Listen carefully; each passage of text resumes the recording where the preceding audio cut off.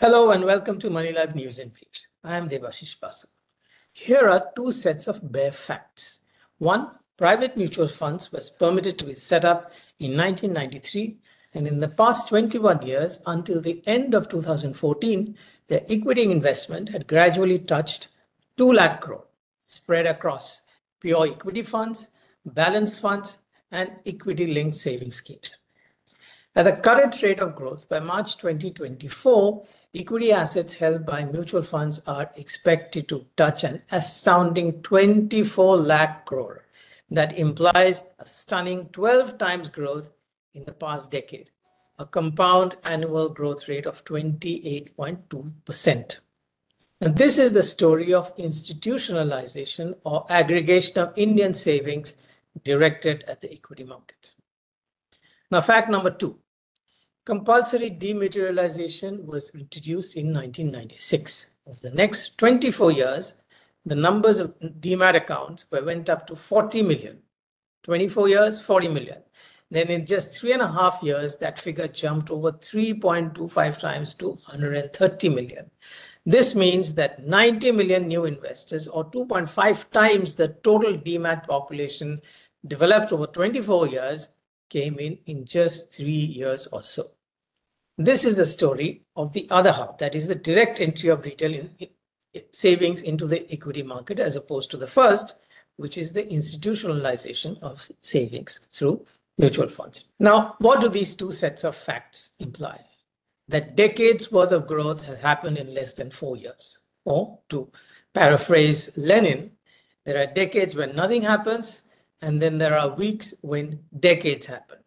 It shows the dominant players in the Indian markets have changed from foreign investors to local institutions and retail investors. This makes the Indian markets less susceptible to purely global factors that tend to influence foreign institutional investors. As evidence, during the entire period of US interest rate hikes, foreigners, in line with their usual playbook, sold Indian stocks or all emerging market stocks. But Indian markets continue to rise due to the influx of local money, the two sets of investors that I talked about. However, as our markets continue to scale new highs, a sense of gold rush has now taken over. At times like these, it pays to remember lessons from history when smart foreign investors were gripped by a similar sentiment. Since 1992, when foreign institutional investors were allowed to enter India, they have determined the fate of the Indian markets for a very long time, for decades together. From the late 1980s, the key objective of Indian companies was relentless resource raising to fund asset growth. The buzzwords then were diversification, public issues, term loans, and capital-intensive projects, because they needed a lot of capital, which they raised from banks and the market. For investors, the key investment criteria was asset growth and pedigree. Equity research was non-existent when the foreign institutional investors came in the early 90s. Few understood the terms return on capital employed, return on net worth, or free cash flows. Insider trading and price rigging were rife because until the early 1990s, the main institutional investors were the public sector, that is Unit Trust of India, the insurance companies, and to some extent, the development finance institutions like IDBI or ICICI. Now, the FIIs entered the Indian market in two ways. One, by buying directly on the Indian Stock Exchange from the secondary market, which started with a trickle in 1993 and turned into a flood in 1994. Two, by subscribing to the overseas issues made by Indian companies, typically global depository receipts, or to a little extent, American depository receipts. So by 1994, emerging markets were in flavor and India was seen as the next Asian tiger. In that year, our gross domestic product growth hit a stunning 7.4%. A statutory market regulator was in place and a new nationwide electronic exchange had been set up. Business houses were dreaming big and capital providers were desperate to bankroll them. So in March 1994, when the market touched a new high, the Oppenheimer Fund easily raised $550 million, which is a huge amount at that time. The highest subscription, in fact, to an India dedicated offshore fund. FIIs were so dominant that the head of financial institution had told me then the reverence for FIIs are now metamorphosed into a mixed feelings of fear and awe. If they sold, the stock tanked, and if they bought, it went to stratospheric highs. But in March 1994 would turn out to be the market's highest point for the next 5 years, except for a brief upsurge in September. Foreigners invested at the peak, much as you and I do.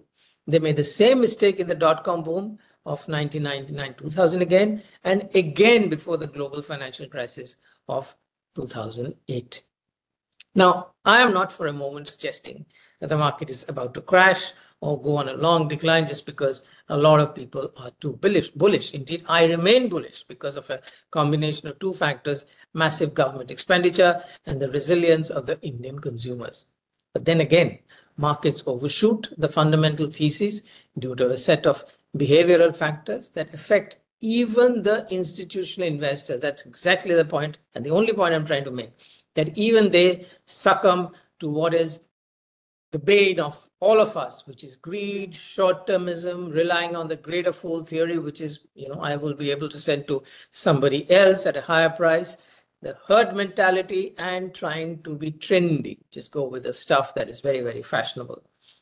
In the immortal quote of Chuck Prince, former CEO of Citibank, when the music stops, in terms of liquidity, things will be complicated, but as long as the music is playing, you got to get up and dance.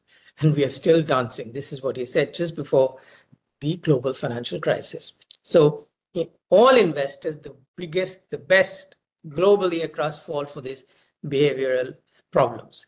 You may be mistaken if you were to assume that Indian mutual funds are different from the global counterparts who burn their fingers thrice during the market excesses due to such behavior. Moreover, this time around, we have millions of newbie investors who are clueless about how to handle sudden and severe adverse market reactions which arrive from time to time without fail. We have a new market structure where Indian investors have become dominant either directly or through mutual funds, but will they act any differently from the foreign investors of the past who were dominant at that time? Time will tell. Thanks for watching, and if you did like, please do subscribe and share. Thanks.